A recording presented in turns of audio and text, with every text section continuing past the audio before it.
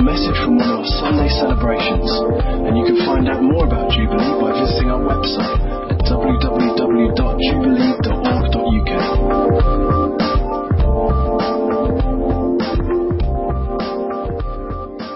It's great to have you with us. Tim said, my name is Graham. I lead the team that leads Jubilee Church, and it's great to have you with us this morning. If you're visiting us particularly, thank you for coming. Hope you're enjoying it so far. I'm sure you're enjoying the comfy chairs, if nothing else. And it's great to have you here this morning. We're going to spend a few moments looking at a Bible passage together. And if you ever went to Sunday school as a kid, and if you're of my age, which is about sort of 28 and a bit, then you probably did. So if you're into Sunday school, you may remember this story from Sunday school. I know I remember it. I remember making some things about it and probably colouring some pictures about it as well. But it's actually not just a good story for Sunday school. It's not just a story for kids. It's not just an interesting tale of something that happened long ago. But rather, what we want to look at this morning, and we're going to read some scriptures together in a second, is actually a life-changing account of a man encountering Jesus and what happens when he did. That's what we're going to look at this morning. We're going to open the Bible together in just a moment. So why is it life-changing? Well, firstly, it was life-changing for this individual. He met Jesus and his life was never the same again. Everything for him changed. You'll see why in just a second when we read it. But secondly, I believe it's life-changing this morning because I expect God to be at work here. I mean, it's great as we've worshipped. Adam and the band have led us so well, and we've encountered God and sensed His presence. God is at work already here. But I'm trusting as well as I speak this morning that God's going to be at work in some of your lives and He's going to be speaking to you and drawing you to Himself. So I'm expecting for some of you this might be a life-changing morning. For the man whose story we're going to read about in a second, it was a life-changing event. Maybe for some of you this morning, this is a life-changing morning. Just as this individual met Jesus, I expect some of you will meet Him today. And this guy's story that we're about to read, he met the walking on earth, living Jesus. Man about 2,000 years or thereabouts ago. But this morning, friends, you can meet the risen Lord Jesus in just as a powerful way. So why don't we pray, and then we're going to read some passage from the Bible together and spend a few moments looking at what it says for us. Okay? Let's pray together. Father, we do thank you for your presence. We thank you that you are here. Thank you that you want to speak to us and you want us to encounter you this morning. So we pray you would speak to us, help us to understand what we read from your word. Help me to communicate well. I pray that you would speak to our hearts this morning. We ask it in Jesus' name. Amen. Amen. Okay, the passage we're going to read is from Mark's Gospel. Mark is a Gospel writer. He writes about the life and ministry of Jesus. And if you've ever looked at the Gospel of Mark, you'll find it's an action-packed book. You know, it's constantly full of Jesus going about doing all sorts of things. And we're going to read a passage here from Mark chapter 2. I think it may well come up on the screen for you if you don't have a Bible with you. Mark chapter 2, we'll start reading, here we are, from verse 1. A few days later, when Jesus again entered Capernaum, the people heard that he had come home. So many gathered that there was no room left, not even outside the door, and he preached the word to them. Some men came, bringing to him a paralytic, carried by 4 of them. Since they could not get him to Jesus because of the crowd, they made an opening in the roof above Jesus, and after digging through it, lowered the mat the paralyzed man was lying on. When Jesus saw their faith, he said to the paralytic, "Son, your sins are forgiven."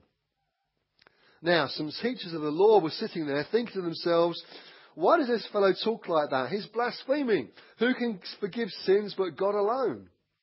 Immediately Jesus knew in his spirit that this is what they were thinking in their hearts. And he said to them, "Why are you thinking these things? Which is easier, to say to the paralytic, 'Your sins are forgiven,' or to say, 'Get up, take your mat and walk'?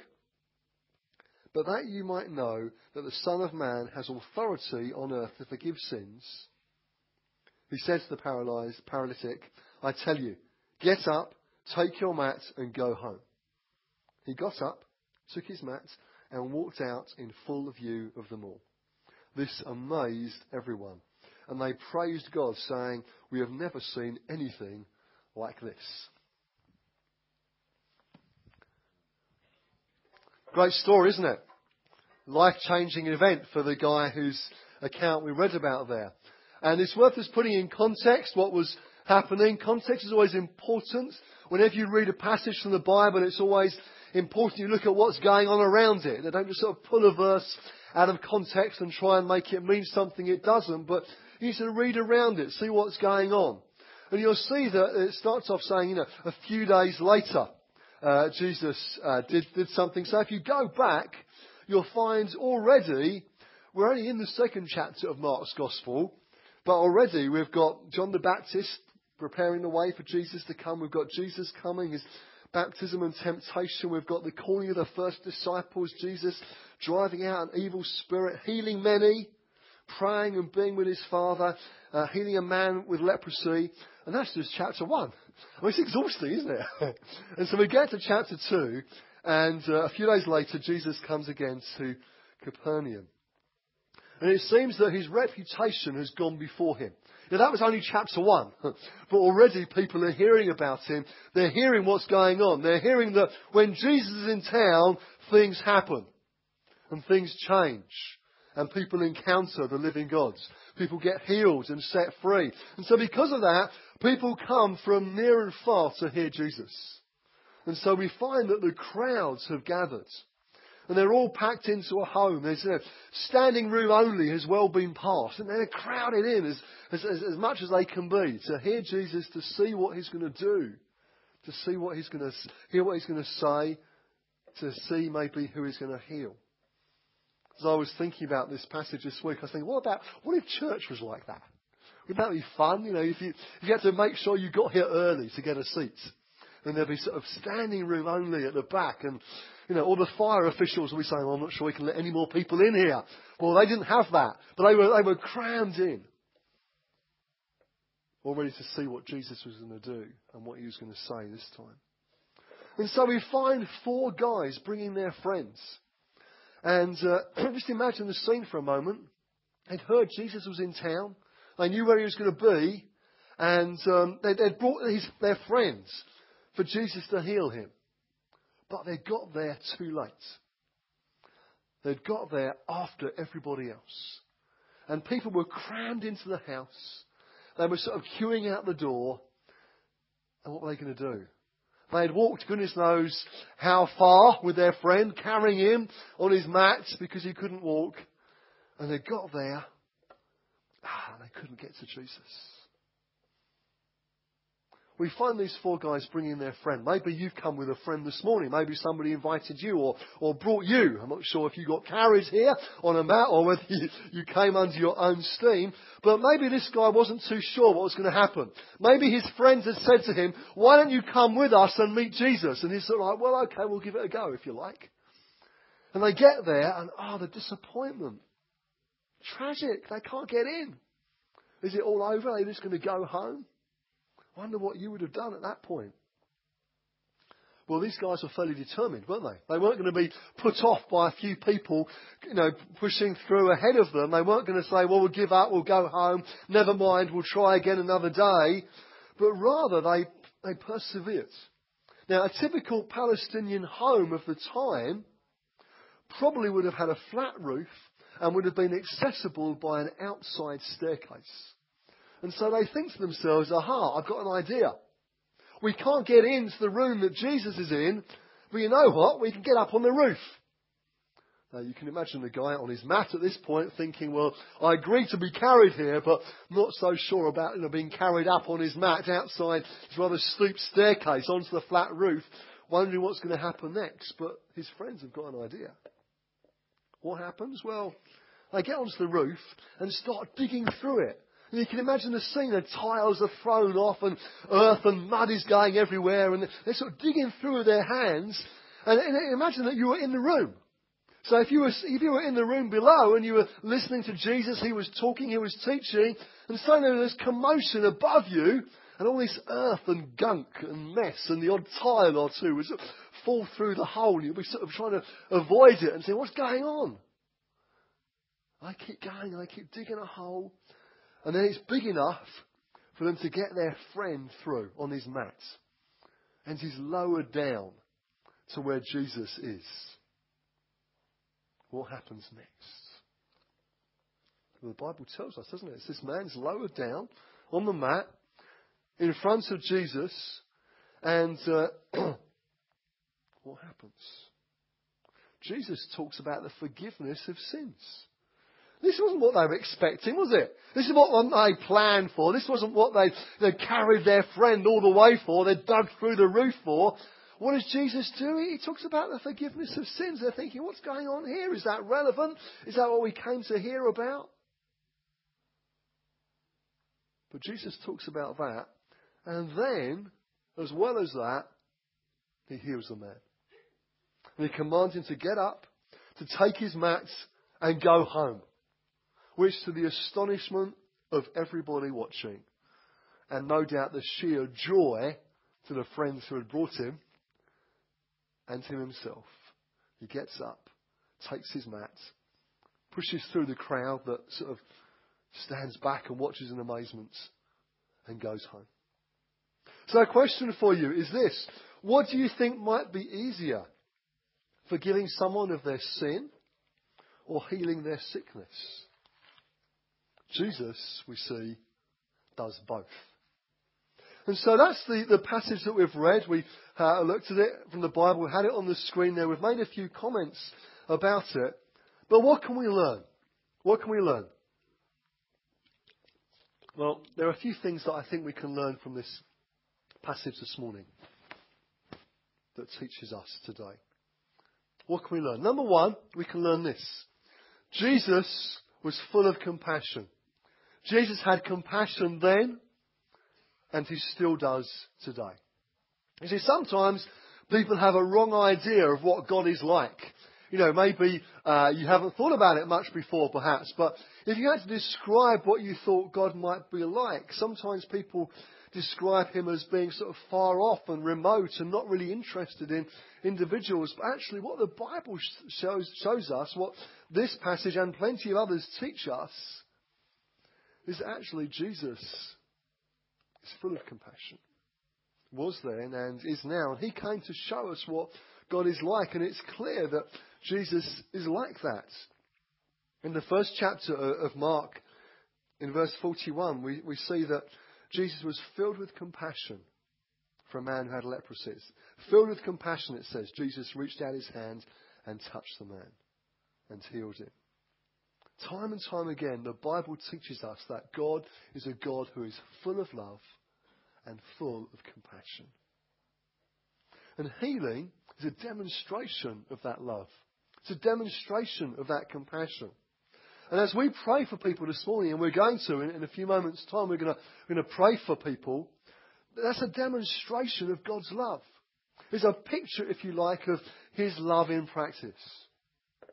Because God is a God who is full of compassion. Perhaps the most famous verse in the Bible says this, John chapter 3, verse 16 says, "For God so loved the world that he gave his one and only Son, that whoever believes in him shall not perish, but have eternal life." We may come back to that verse a little later. So number one, Jesus had compassion then and still does today. Number two, we see that Jesus spent much of his time healing the sick. If you look through just the first chapter of Mark's Gospel there and then into chapter 2, you can't fail to see it. Jesus spent much of his time healing the sick. And if you read through the Gospels, you can't fail to be impacted by the sheer number of people that Jesus healed. Often the Gospel writers just say, and Jesus healed many. Because there were so many, they sort of lost track of who all the individuals were and quite their stories. So you just get and Jesus healed many. The summary of what went on. The lame, the deaf, the blind, the paralysed, the diseased, they're all there. Even the dead, Lazarus, was raised to life when Jesus came near. So Jesus spent much of his time healing the sick. We see that there. Number 3, God loves and responds to faith. God loves and responds to faith. Now, this is not the same, let me be very clear here, this is not the same as saying, if you have enough faith, you'll be well. Okay, that's a distortion of the truth. But it is true to say that God loves and responds to faith. So the truth is, God loves to heal. That's what we see in the Bible. And he loves to see faith as people come to him. Now, God can and does make exceptions. He's God and can do that, clearly. But time and again, we see that when people come to Jesus, he responds particularly to those who come in faith. So we don't have time to look at all the passages this morning. We can look at various ones where different people come to Jesus and he responds to their faith. I mean, in Mark 5, for example, we get an account of 3 individuals who are healed, including the daughter of a synagogue ruler and an unnamed woman. And in the woman's case, Jesus sees her faith and responds to it and heals her. In the case of the daughter of the synagogue ruler, Jesus sees his faith and heals his daughter. And in this case of the paralytic we've read about in Mark chapter 2, we see that Jesus sees the faith of those who'd carried him there and was able to respond to that. So God loves to see faith. I wonder, are you coming to God with faith this morning? God loves to respond to that. It says in the book of Hebrews that without faith it's impossible to please God, because anyone who comes to him must believe that he exists and that he rewards those who earnestly seek him. What's good, however, is that it's okay to say to Jesus, I do believe, but would you help me believe? We get an account of that in the Gospels as well. Someone says to the Lord, I do believe, but help me in my unbelief. And that's an honest answer, isn't it? And it's okay to say that, because whilst God sees and responds to faith, he loves to stir it as well. He loves to give it. He loves to help us have more of it. And it comes to us from him. Actually, faith comes from reading God's word, doesn't it? That's one of the ways it comes to us. As we read his word, we allow it to do us good in our lives. We get faith for what he wants to do. Number 4, God still heals today. Kirsty, perhaps you want to be making your way up here, please. And now this isn't in the text, I'll grant you that. So there's not a verse I'm going to take you to right now. But we know that it isn't just about what happened then, but as well as that, what happens now. So this is, where's the mic gone, Tim? Thank you. This is Kirsty, and Kirsty is part of our youth group that's called Resound. And why don't you tell us what happened to you over the summer? Well, I went to North with the youth group and a few others, and we were in Amplify, and they asked anyone that wanted healing to go further forward. And then everyone closed their eyes and they prayed for healing. And when I opened my eyes, there was a sign at the front that I couldn't read before. And then when I opened my eyes, I could. And I'd had glasses since I was 2, and I didn't need them anymore. Okay, so let's just clarify this. Okay, before you applaud in a second. This is good accounts. Okay, so you used to have glasses. You don't have glasses now, clearly. You used to wear glasses all the time, yeah? And since the age of 2, and how old are you now? 17. I know I shouldn't ask you that. I'm sorry, but okay. So for 15 years, you've worn glasses, and then in that meeting, this is just a couple of months ago, isn't it? This is in August, so we're not going back in time in history here. We've just the last 2 or 3 months. So you're in this meeting, and you weren't able to see some stuff at the front, and when you took your glasses off, and then after you were prayed for, after that time, then you could. Is that right? Have I got that right? Yeah. You have. Okay. It's a great story, isn't it? Now you can applaud. Thanks, Kirsty. Sit down. You see, God loves to heal today. It isn't just about then. Now, I could have chosen a whole variety of stories. We've had lots of accounts of God doing things in different people's lives over the years in Jubilee. But God is very certainly in the business of healing today. How can we be sure? We can be sure because of this. The next point, number 5, is Jesus commands us to heal the sick and gives us authority to do so. Jesus commands us to heal the sick and gives us authority to do so. So in Luke's Gospel, so when Luke's writing about what Jesus was up to a couple of thousand years ago, Luke writes an account of this in his Gospel. Luke chapter 9 says this: when Jesus had called the 12 together, so that's his disciples, he gave them power and authority to drive out all demons and to cure diseases. He sent them out to preach the kingdom of God and to heal the sick. So that's fairly clear, isn't it? So for his disciples at that time, then, the 12 that followed him and received his teaching, went on to establish the church. He gave them power and authority to drive out all demons, to cure diseases. He sent them out to preach the kingdom of God and to heal the sick. Now, before you say, as you might well do, well, that's great, Graham, but that was for the 12 who followed Jesus around and who were with him and, lived with him and followed him and were, received his teaching. What about us now, this time later? Well, at the end of Matthew's Gospel, it says this. So this is Jesus again speaking to his disciples. But listen to what he says.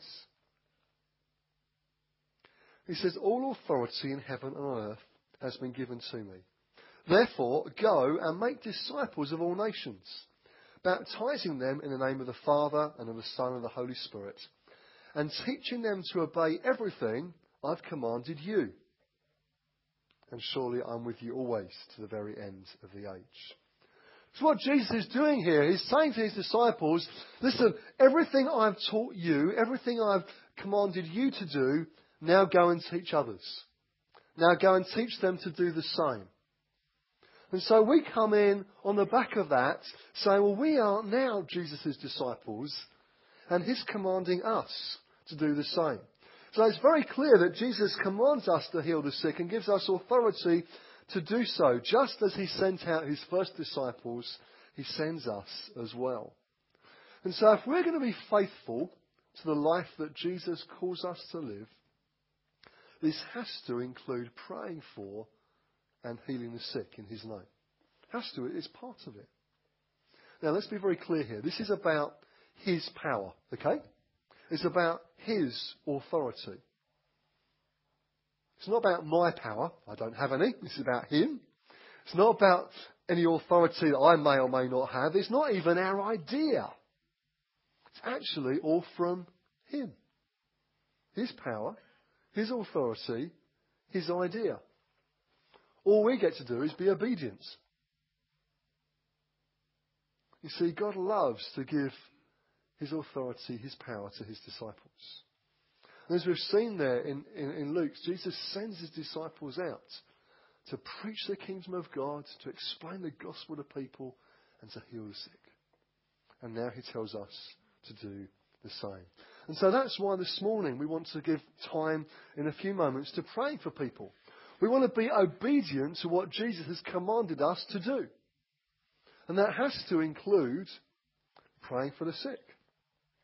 Jesus sent his disciples out to do that then, and he sends us to do that out now as well. But to be real, we also know that not everyone is healed. And even if they are, they still die eventually. So, for Lazarus, for example, the guy I referred to earlier, he died, and Jesus came a few days later, and he brought back Lazarus back to life. He raised him from the dead.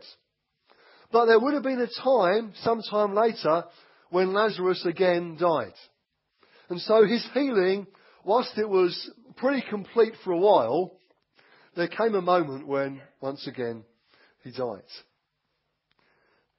And to be honest with you all, our experience as a church now, for us as a church and in these days, our experience is as we pray for people, some people are healed and some people aren't. That's our, I want to be honest with you, that's our experience.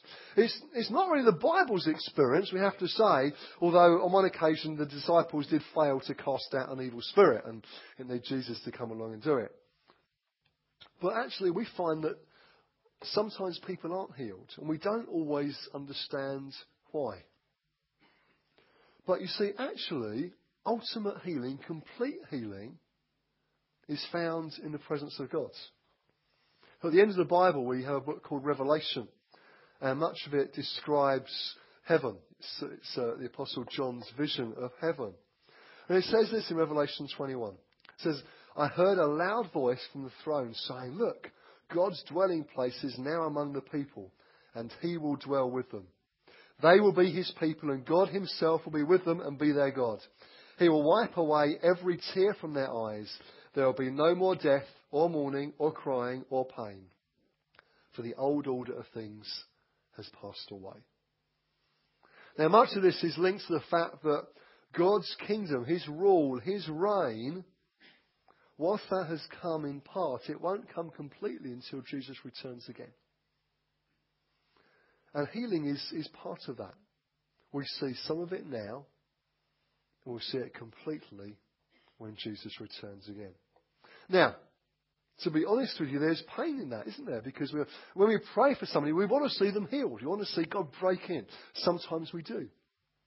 Sometimes we don't. We think, God, why? I don't understand. And sometimes we don't understand.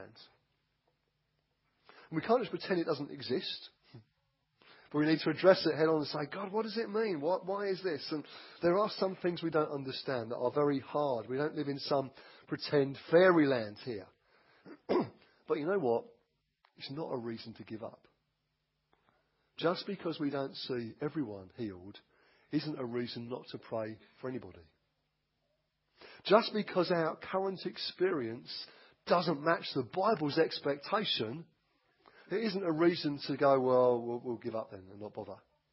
But rather, it's a reason to press into God and to keep going and keep asking him. You see, if our experience is that some are healed, then it figures, doesn't it? The more people we pray for, the more people will be healed. That makes sense, doesn't it? It's just the maths. And our experience at the moment is that some people are healed. I was reading recently of something that P.J. Smythe said. He's a South African church leader, leads a church in Johannesburg. And in the last year or so, he had a quite severe case of cancer and has spent a number of months in treatment for that. He's now through all that now. And he said this, having gone through everything he's gone through in the last year or so, he said this, comfort is never found in the why. It is always found in the who. He always comes and reveals himself to us. And PJ is referring here to Jesus Christ himself. Comfort isn't found in the why question, but rather it's found in the who question. And who? It's all about Jesus, actually. He's the one that PJ encountered afresh in his illness, and he's the one that he would encourage us to encounter and come to this morning. So let's rejoice over those who are healed, but also let's make sure that we love and care for those who are not. Not just try and ignore it, but let's be very real and loving and caring for those who aren't as well. Okay, last point before we wrap this up. Number 7. It's not just about physical healing. It's not just about physical healing. We've talked a lot this morning about healing. It's been our subject as we looked at this passage in Mark, because that's a demonstration of God's miraculous power. But actually the greatest miracle available to us this morning is that you and I can have a relationship with the living God. That is the greatest miracle, that you and I can know him, be loved by him, be forgiven by him, and live for him. And friends, being a Christian, following Jesus, is not just about the certainty of going to heaven when you die, though there is that, but it's about a living, vibrant life with God now. being caught up in his purposes now, being added to his church, part of what God is doing on the earth. And healing, you see, is a demonstration, as I think we said earlier, of the kingdom of God. God's rule, his reign. And this morning, his kingdom can come to you.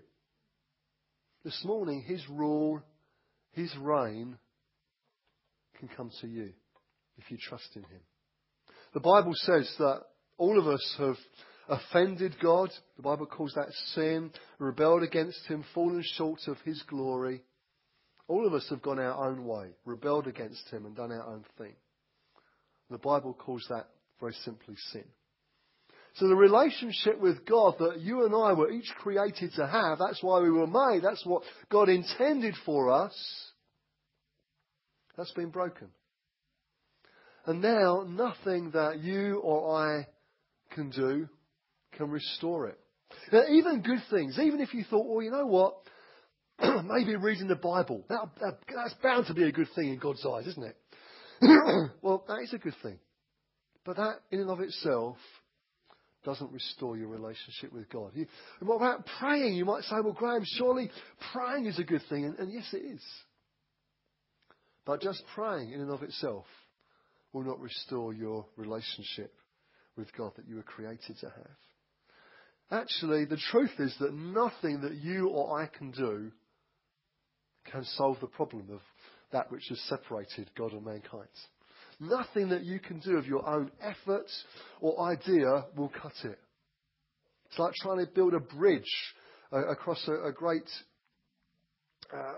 river, maybe, a great crevasse. And nothing that you can do is going to get across to the other side.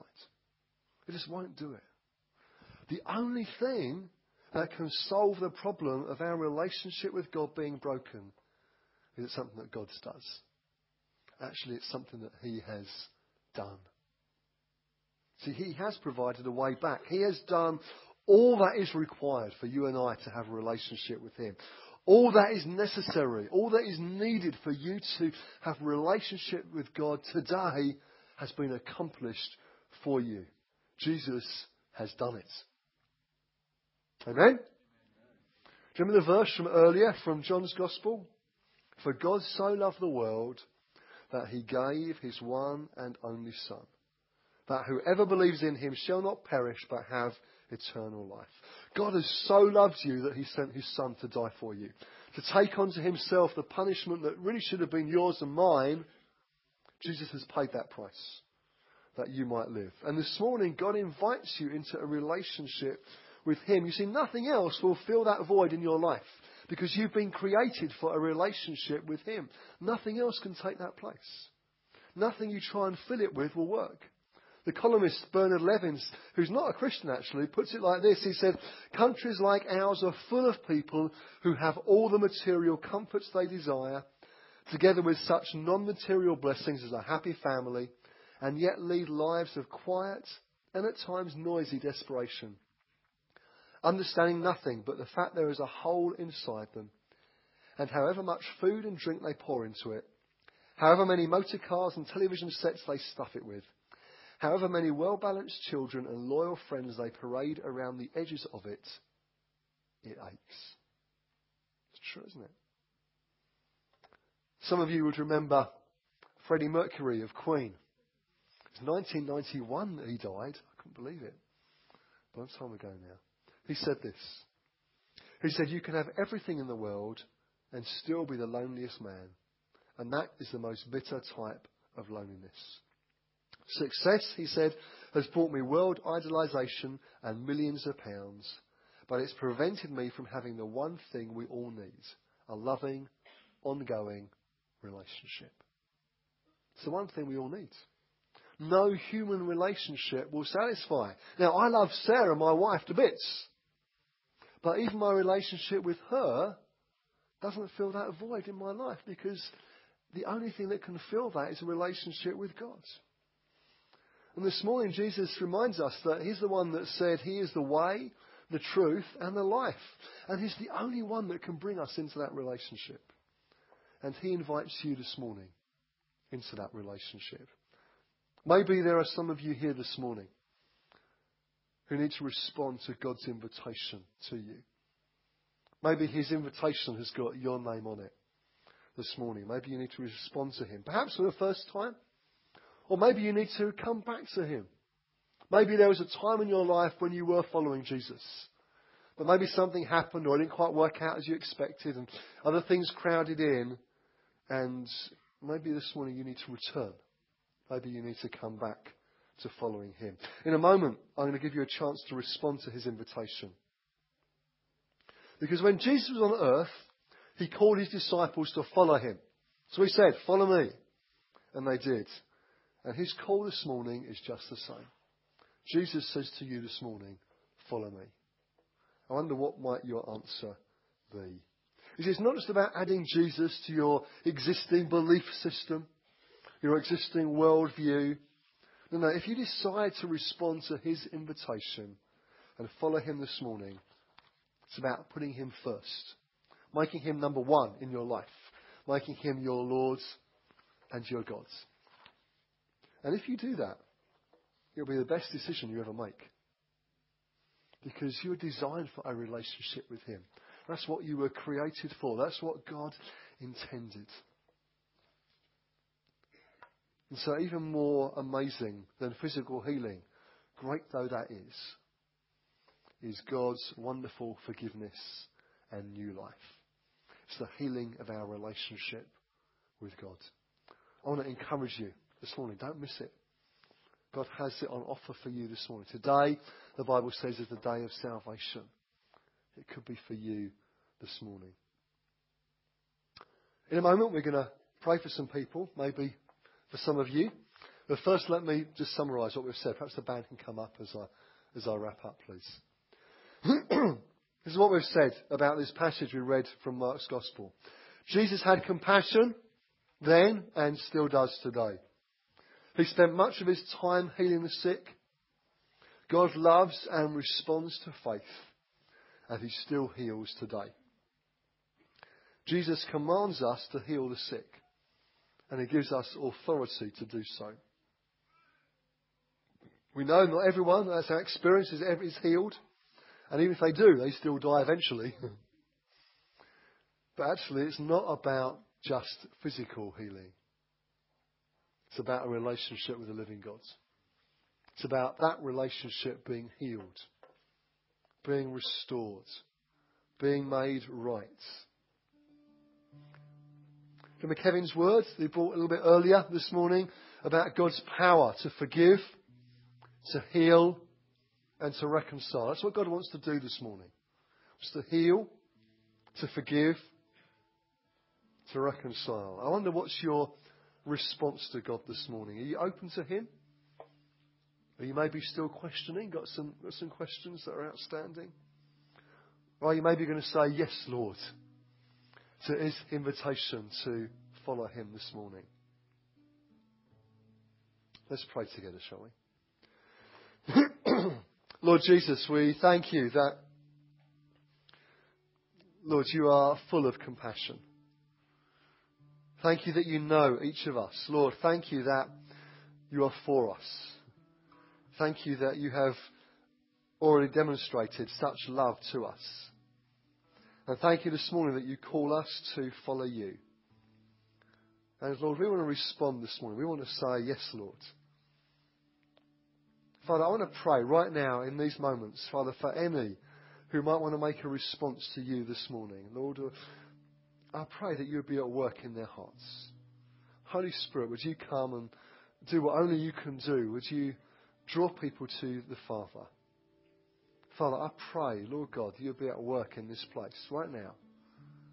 In these moments this morning, please, in Jesus' name. Thank you, Father. Thank you, Jesus. Thank you, Lord God. Perhaps we can stand together, can we? Adam and the band are going to lead us in a song in a moment.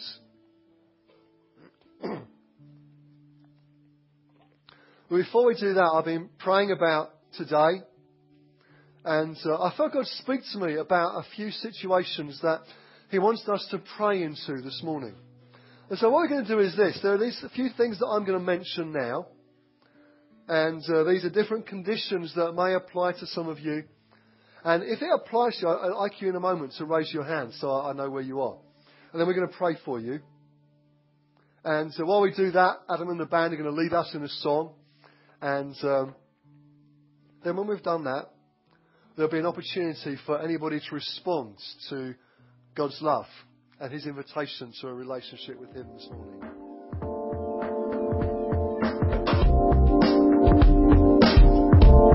Thanks for listening to this Jubilee Church podcast.